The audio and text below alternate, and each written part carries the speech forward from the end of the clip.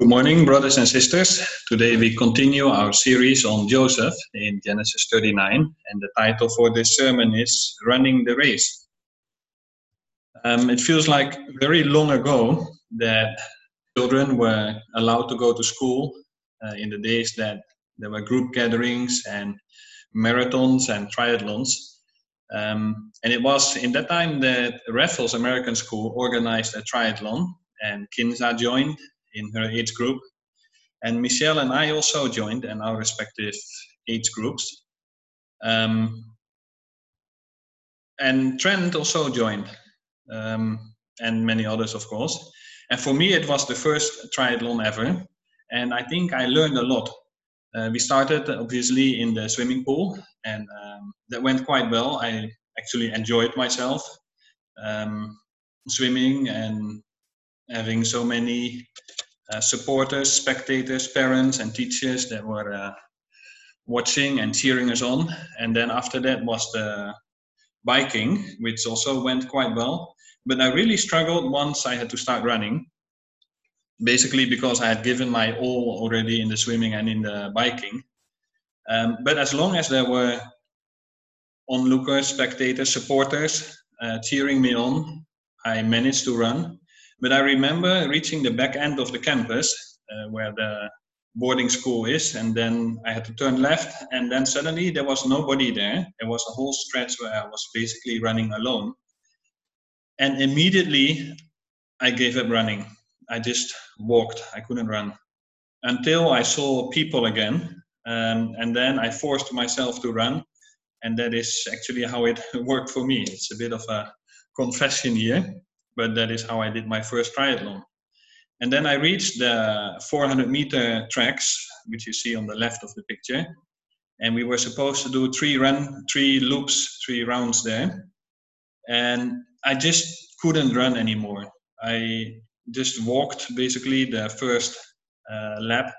But then Trent joined. Trent came a bit later. He came behind me, but he was much more experienced. He knew much better how to pace himself. He was not as exhausted as I was. And the second and the third lap we did together. And suddenly I managed to run again, and without too much problem actually.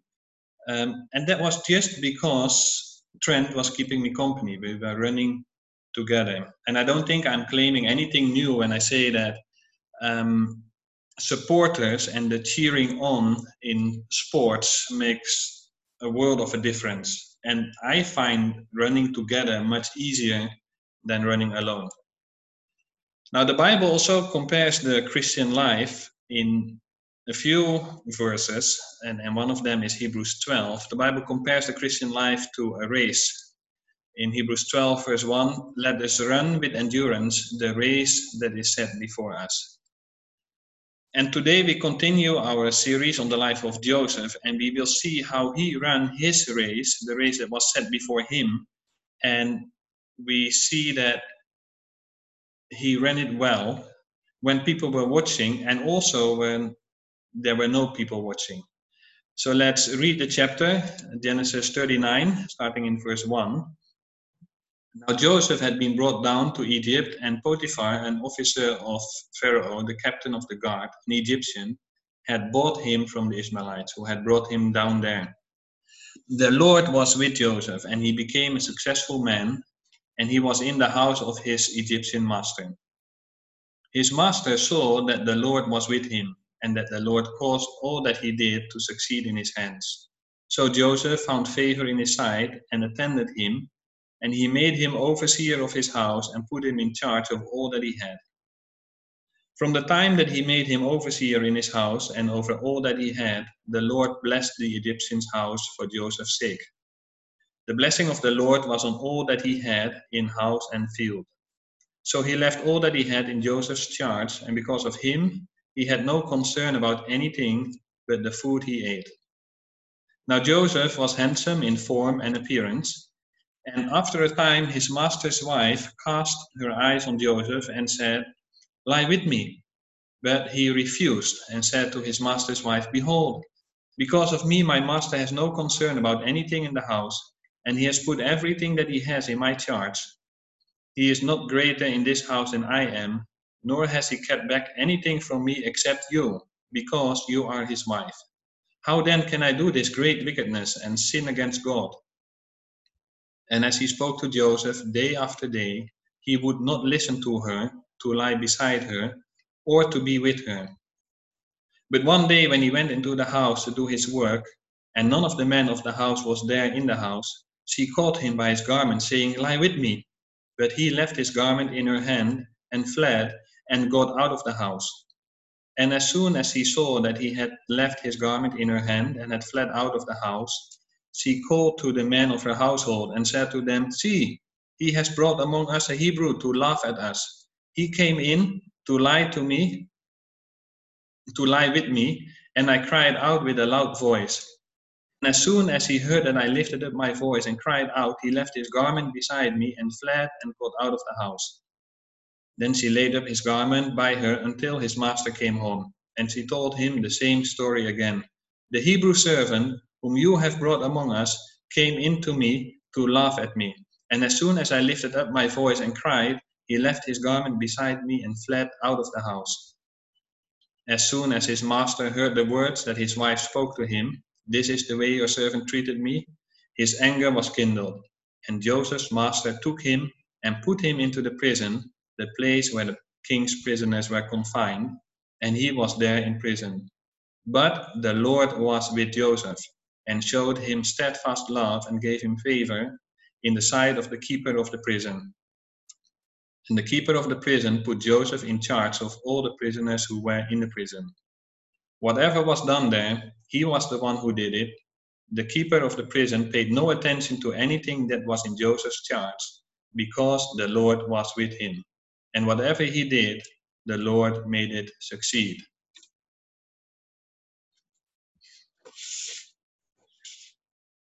So Joseph was a young man in Genesis 37, where we started last week. He was 17 years old, and here in the beginning of chapter 39, he should still be around that age, maybe 18 by now.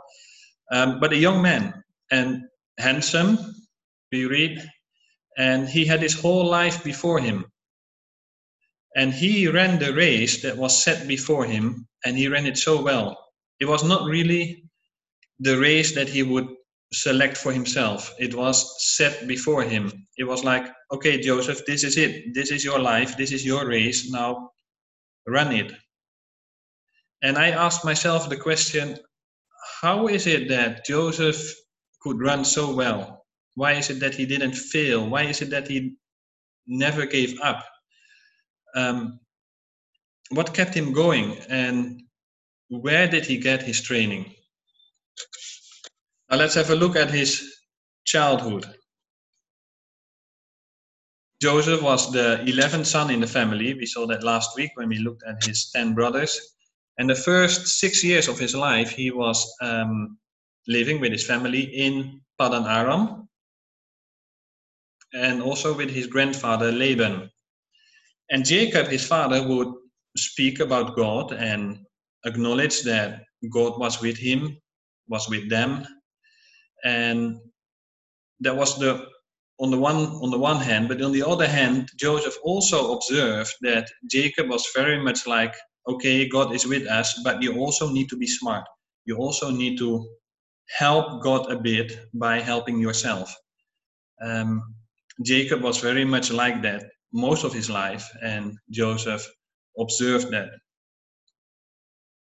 So when Joseph was about 6 years old, his family suddenly left Padan Aram, and Jacob, who came alone to Padan Aram, now went back to his roots together with the whole family. And one thing during that journey that must have left a deep impression on Joseph was that day when he suddenly noticed that his father was limping. See, talking about my father, about myself, my father has 9.5 fingers instead of 10. It's been like that all my life, but of course, there was one day when I, for the first time, discovered that my father had only 9.5 fingers, that one or half a finger was missing. And I would ask my father, of course, Papa, what happened? And then he would share the story how he was working and with his sewing machine, and the machine chopped off his finger. And since then, and each time I see my father playing the guitar, I remember that story. And Joseph had a similar experience, as in one day he found out, or he realized, or he saw his father limping. It had not always been like that, but one day it started. And he must have asked his father, Papa, what happened? And Jacob must have shared with Joseph about how he wrestled with God that crucial night before they were to face and to meet Uncle Esau. And Jacob must have talked to his son and say, Joseph, I call that place Peniel, face of God. I have met with God, Joseph. I saw his face. And when I wrestled with him, he gave me this reminder when he struck me on the hip. And since then, I've been limping. Joseph, I remember that morning after the wrestling, when at sunrise, when I limped away from that place, it was as if finally the sun rose even in my own life. That is when God changed my name and called me Israel. That is why he blessed me. And how often Joseph must have thought of his father in those long years in Egypt. And Joseph remembered his father as a limping man, and he knew that God was real. But of course, there were also other memories. Memory from a much more recent past, when his brothers were all grown up and he himself was a young teenager. One day his half-sister, Dinah, was raped. And he remembered how his older brothers reacted with so much violence and anger and killed the men of Shechem. And then they had to leave that place and move to Bethel. And then there was that special day where Father Jacob suddenly decided and told his sons, his daughters, his wives, his family, we can no longer compromise. I want you to bring to me all your idols and whatever foreign gods that somehow had a place in his family. Jacob said, no more compromise. Bring it here. We're going to have a ceremony. He buried it under a tree. Then Jacob made an altar to, what he said, the God who answers me in the day of my distress and has been with me wherever I have gone.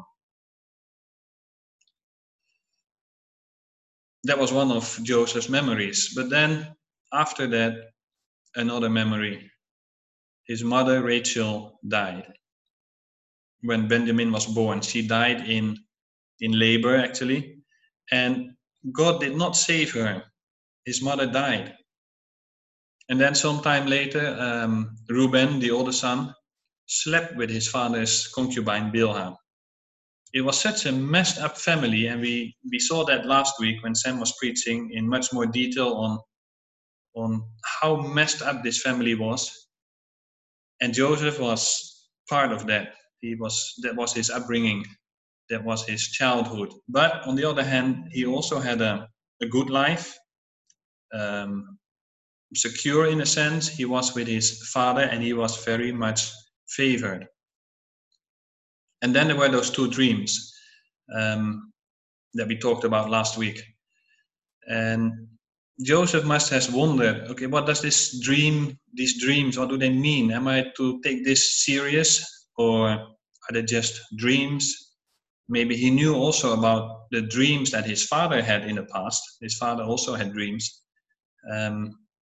Maybe there was a big question mark to Joseph. Okay, what is this?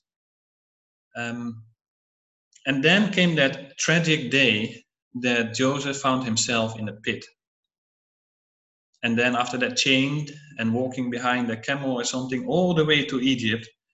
And then he found himself on a slave market. Just imagine that. Joseph was standing there on a slave market. What went through Joseph's head that day as he was standing on that slave market? The God who answers me in the day of my distress. Yeah, right. You know what? Life is cruel. Life is unfair. My mother died. Dina was raped. My brothers live a life as if there is no God at all, and I am a slave now. But then he also remembered his father limping. I have met with God, Joseph. And of course, the Bible does not give us many details about the thoughts or what was going on in the head of and in the mind of Joseph. The Bible just gives us these stories to read and to reflect on. And they are very raw and unpolished, very real stories of people just like you and me. And the question we need to ask ourselves is, what would I do and how would I respond in those circumstances? How do I run the race that is set before me? So let's have a look at 4 points in this chapter that we read.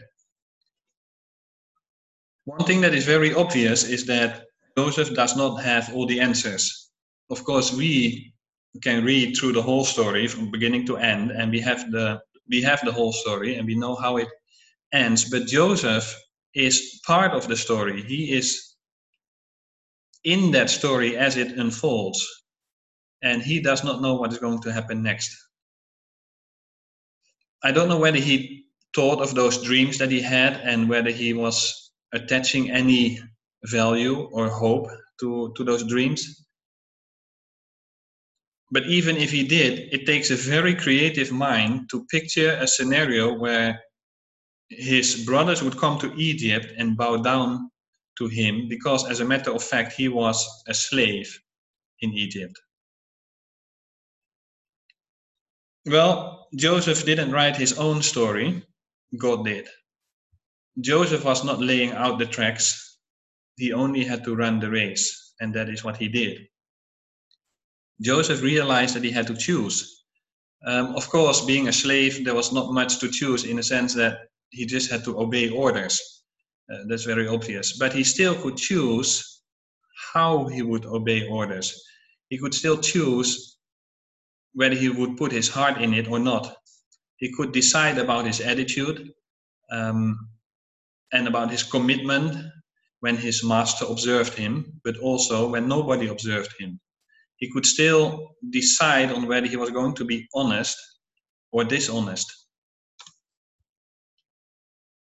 That's the second thing. Joseph decided to do what was right. He served Potiphar to the best of his capacities and with absolute integrity. And God blessed that. He made him successful.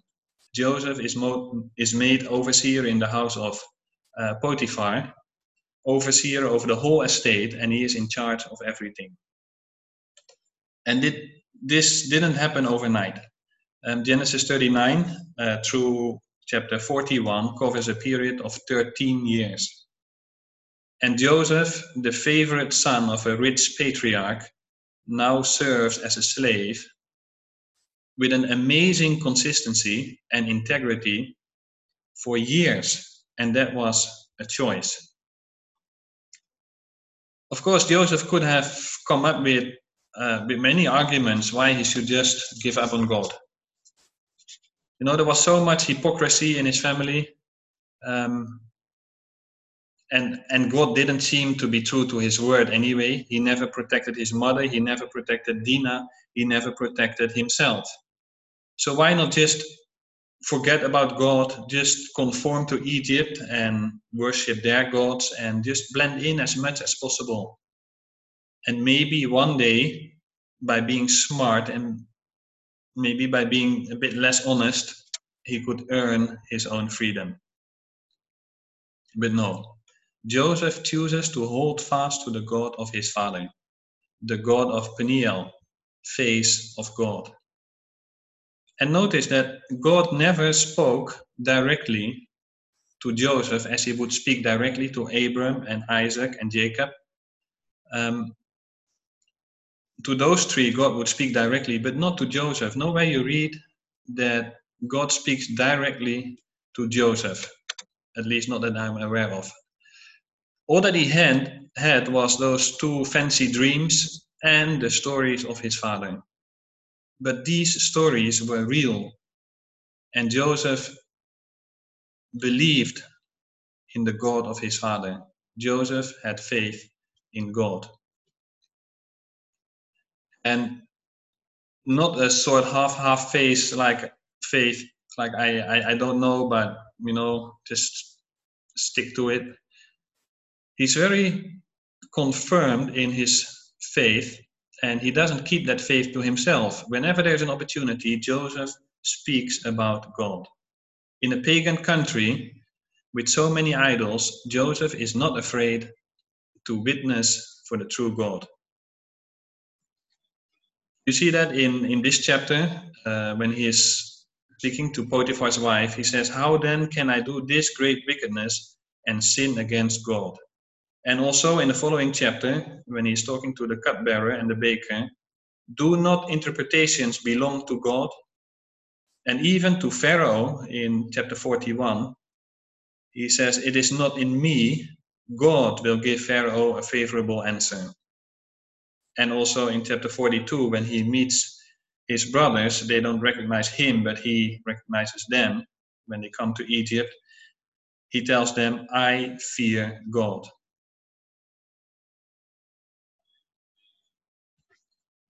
See, Joseph does not have all the answers, but he chooses to do what is right. He believes in the true God, and he speaks about him. And lastly, Joseph does not compromise. Joseph was a handsome young man. We read that in verse 6.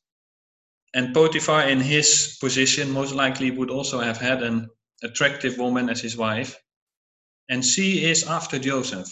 Just imagine that. Here is a handsome young man, single, separated from his family, manager of an estate, and a woman wants him. And she is very straightforward in her advances, and because she says, "Lie with me, Joseph." And she tries not just once, but day after day, it says in verse 10. People, that is very tough. But unlike what some of the filmmakers make of this chapter, Joseph does not give an inch. It says in verse 10, he would not listen to her, to lie beside her, or to be with her. And that is where filmmakers like to make it a bit more juicy than this. A little compromise, a little kissing, and then suddenly he backs off. But that is not what the text says. He would not listen to her, to lie beside her, or to be with her. There's no room for compromise. There's no room for self-confidence when it comes to temptations, especially sexual temptations. Don't think that you can allow yourself some room and play around the edge. The Bible doesn't say know your strength, know your boundaries, know how far you can go. The Bible has just one thing to say, and that is run, flee temptation. Joseph refused to listen to her or to be with her, not even a cup of coffee together. And verse 11 makes it very clear that on that memorable day, Joseph was in the house not because he was playing around the edge. He had to be there because he had to do his work. The text makes it very clear. And then let's look at what he says to his master's wife. Basically, he says, "I am managing this estate because my master trusts me. How can I sacrifice my career and, more importantly, my integrity? I can't do that. It is not an option." You see, sexual temptation and sexual sin makes a fool of you. It blinds you. Again and again, you hear stories of people that sacrifice their families, their relationship with their children, their financial stability, their career, their good conscience, their integrity. They sacrifice all that for love, so-called love. But a better word would be lust. And it is foolish. And Joseph says, no, I can't do that. Secondly, he says, you are my master's wife. So you are already married. It's not even an option. It is as simple as that. And then applying that to ourselves, to us men in particular, but even women, but more common among men, that woman on the screen is maybe not married, most probably. And it's just digital, it's not real. People, don't fool yourself. It is as real as anything. And that nude woman on the screen is maybe not married, but she is someone's daughter. At least remember that. She is someone's daughter. And if that does not help you to stay away from porn, then remember that that woman on the screen was created by God himself and in his own image. It is not an option. One day in the life of Joseph, in his childhood, when he was around 6 years old, his uncle Laban spoke to Jacob, and he said, although no one is with us, see, God is witness between you and me. I don't know whether Joseph remembered that. He was a young child. Maybe he did. But at least let this verse speak to us. See, God is witness between you and me. And that is Joseph's third argument, and maybe the most important argument. He says, I cannot sin against God. How then can I do this great wickedness and sin against God? It is not an option. And so Joseph runs out of the house. And immediately you see the lie of what is so often called love. This attractive woman that promised love and pleasure and all that immediately turns into a lying monster, and Joseph is thrown into prison. So now he's not only a slave, but now he is a slave in prison. What could be more unfree than being a slave in prison? But let me tell you this morning. Joseph went to prison a free man. Free in his conscience, free in his relationship with God. He went to prison a free man. It said in verse 2, when he came to Potiphar's house, and the Lord was with Joseph. And again, when he ends up in prison, verse 21, the Lord was with Joseph. Joseph was a free man. But his brothers, although not in prison, they were not free. Each day their conscience was haunting them. And each time they saw their father Jacob, they remembered the lie, the secret. Joseph, we sold him. But God was working on them too. If there's one thing that I want to learn from this chapter and this story of Joseph, it is this: for God's sake, please run the race and run it well.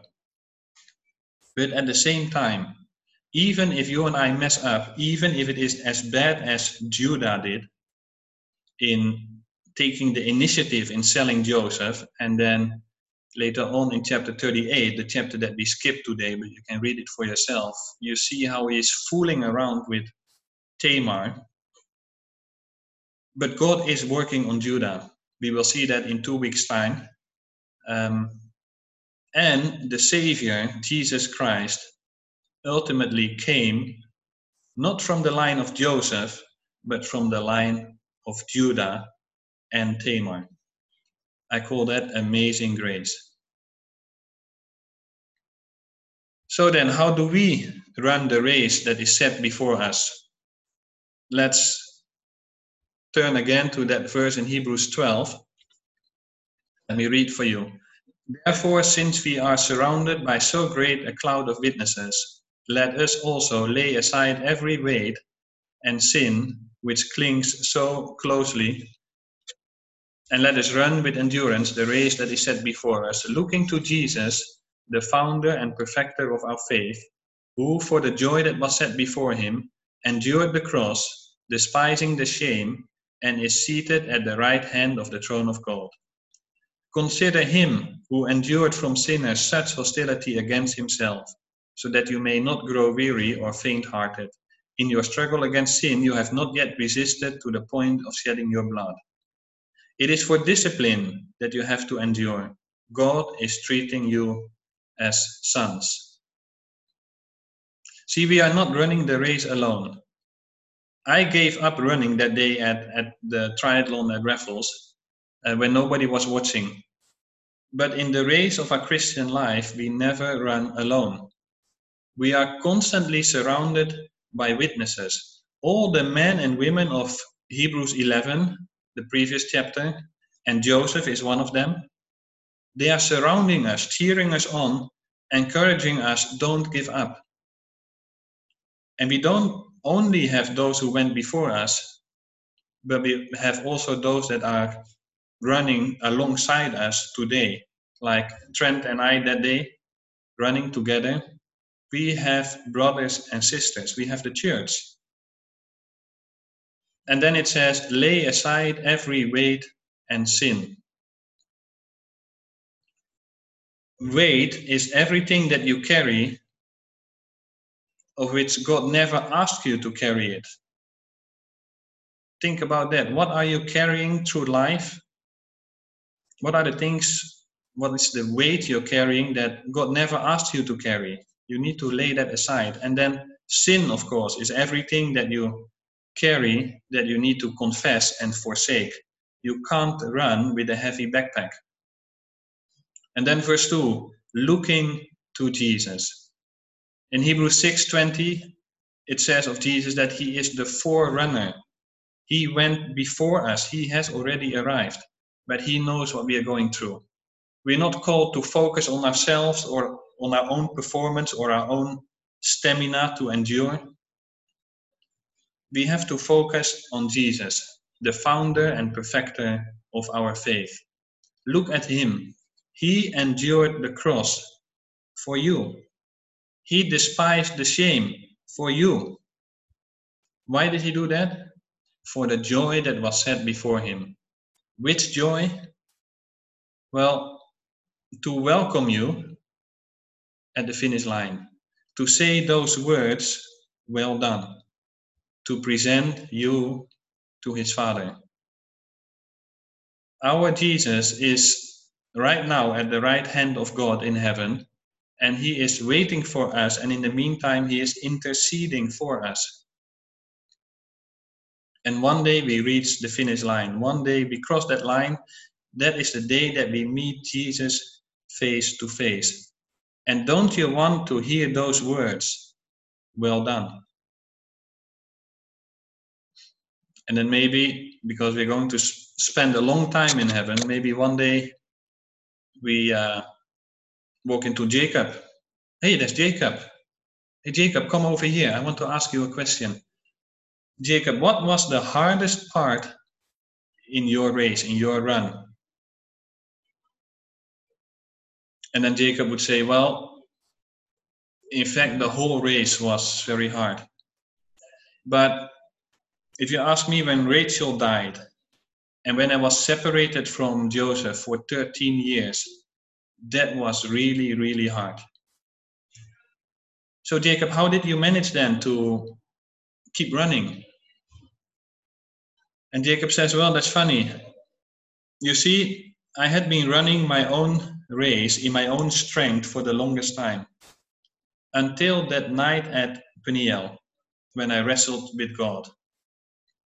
And talking about running, since that day I have been limping actually. But that was when I started learning to not rely on myself. That's when I saw the face of God, and he blessed me there. And all the hardship of losing Rachel and Joseph And this whole episode with Dinah and with Reuben and Bilhah and with Judah and Tamar, all that hardship came after that. But I had seen the face of God. And I think that kept me going. And then as you're talking to Jacob, suddenly you also see Joseph. Hey, Joseph, come over here. I want to ask you a question as well. How did you manage to keep running? And how did you manage to finish so well? Oh, says Joseph, let my father respond to that, because he formulated it quite well that day when he blessed me in Genesis 49. Joseph is a fruitful vine near a spring, whose branches climb over a wall. With bitterness, archers attacked him. They shot at him with hostility, but his bow remained steady. His arms were made agile. Because of the hand of the mighty one of Jacob, because of the shepherd, the rock of Israel, because of your father's God who helps you, because of the Almighty who blesses you.